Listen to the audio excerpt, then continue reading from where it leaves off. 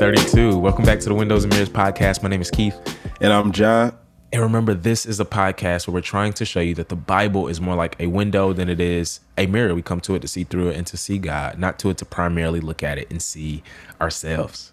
All right, so Numbers, right? Praise God, you're still with us. The book of Numbers. And it's really is good stuff. And one of the things we talked about before, it's about the people of God being in the wilderness, right? Right. And right now, though, they're still at the foot of Mount Sinai. They haven't actually taken off yet.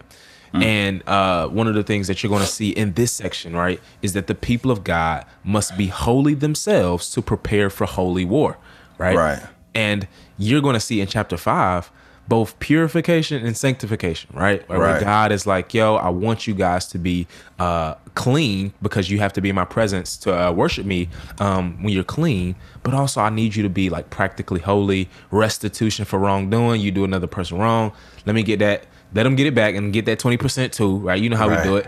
And then, and then the marital fidelity, right? So he's going to spend this long section talking about marriage. And one of the things I do want to bring up is that this text is not the only text we should think about we think about what the Bible has to say about marriage, right? It's a entire 66 book canon where God is talking more about marriage. And so don't base your whole, theology and paradigm and framework for marriage just on this text. But the point is here, though, that God wants this relationship of marriage to reflect his relationship with Israel. So that's why he takes it so serious. And that's why he spends so much time on it, right? Because this was another way that they showed their purity, right?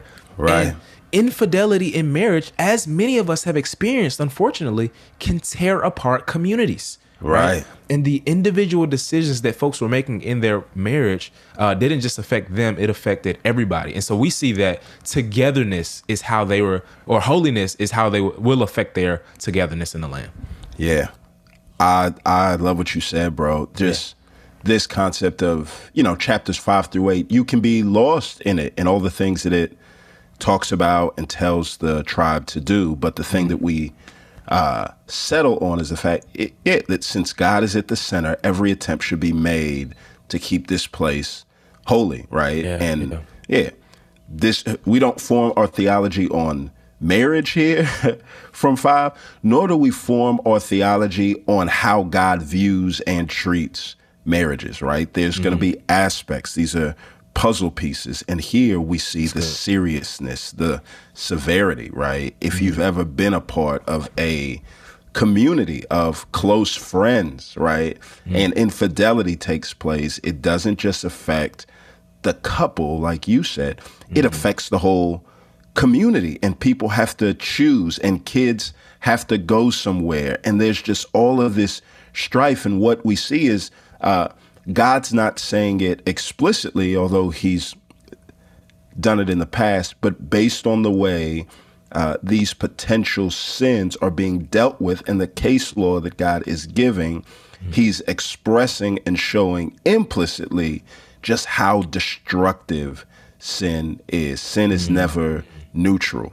It's destructive. It tears apart things and it breaks things down. And God wants his people to do all that they can to ensure, one, that it don't get torn down like that. And two, like you said, where sin robs or steals or tears down, God is a God of restoration and rebuilding and restitution. He wants us to build back up. Absolutely. And, moving on, like he's going to talk about even more ways that the people of God show their holiness. He's going to talk about the Nazarites and this vow that they could take. And they were like the monks and nuns of ancient Israel, where anybody could do it, but it was a way to consecrate yourself before the Lord, to abstain from certain things, to focus on your relationship with him. And what their whole purpose was to symbolize, again, or epitomize the holy calling of the nation. So God is beating the same drum over and over and over and over again. And you even see at the end where he's going to talk about the priestly blessing, right? Right. Aaron's priestly blessing over the people of God. And it was like about, protection and peace. And we recite it at the end of church a lot at Cornerstone. But one of the things you see here is that when God invokes this, he is trying to show them, like, before you guys go into the land, I'm giving you what you need through my priests, right? Right. The priests are the ones who bless the people of God. Same thing with Jesus. Go read Ephesians 1, Acts chapter 2, right? The priests bless the people of God. And he's like, yo, when y'all go here, y'all not going to lack nothing, right? Right. Is my presence, my protection, my blessing, my peace, all of these things. What else do you guys need, right? And the text is trying to set us up for something, this dramatic fall that's going to happen in the wilderness. But God is like, no, I'm giving y'all everything y'all need. So I want you guys to trust me. Right. And once again, you have to take a step back and look not just at what God's saying, but the picture that's provided, right? Mm-hmm. God is a provider, not just of the material needs of the people, but the spiritual needs, right? Number starts, and this is God preparing his people for a journey and not putting the weight of preparation on themselves, right? My daughter's at an age now where when she goes sleep over at her granny's house, it's like, Ava, all right, here, I need you to pack this bag and do this, right? 1, 2, 3. There was a time where she wasn't old enough to pack a bag herself, to prepare for herself. So what me and Sean had to do was we had to go into her room, pack her bag, and prepare for the journey that she was going to take. This is God preparing for their journey, saying, all right, look, physical needs y'all have, y'all have that. This formation, all right, y'all've got that. Keeping me at the center, y'all've got that. All right, here's what it means to keep me at the center. It's more than just about physical formation. It's about spiritual formation and ensuring that this place is being kept holy.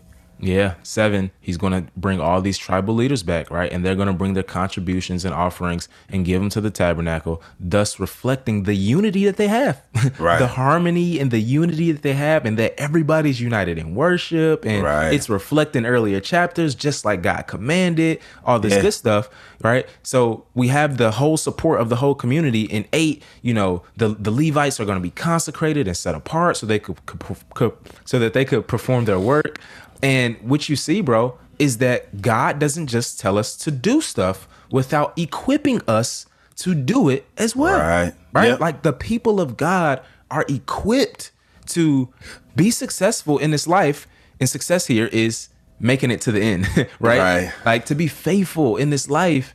And you just see like the Lord putting every single thing in place. And this is why we say like, yo, again, the whole is greater than the sum of its parts, right? Like you could get bogged down in like, what is Leviticus, number 6 have to do with anything? What is number, right? But when you see and step back and see the big picture of what God is trying to say throughout the book, you see that, the Lord gave them everything they needed.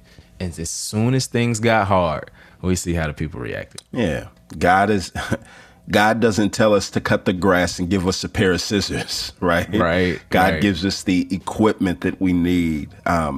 And I think that's going to highlight what goes on in the rest of the book in this. No, listen, y'all have had everything that you need.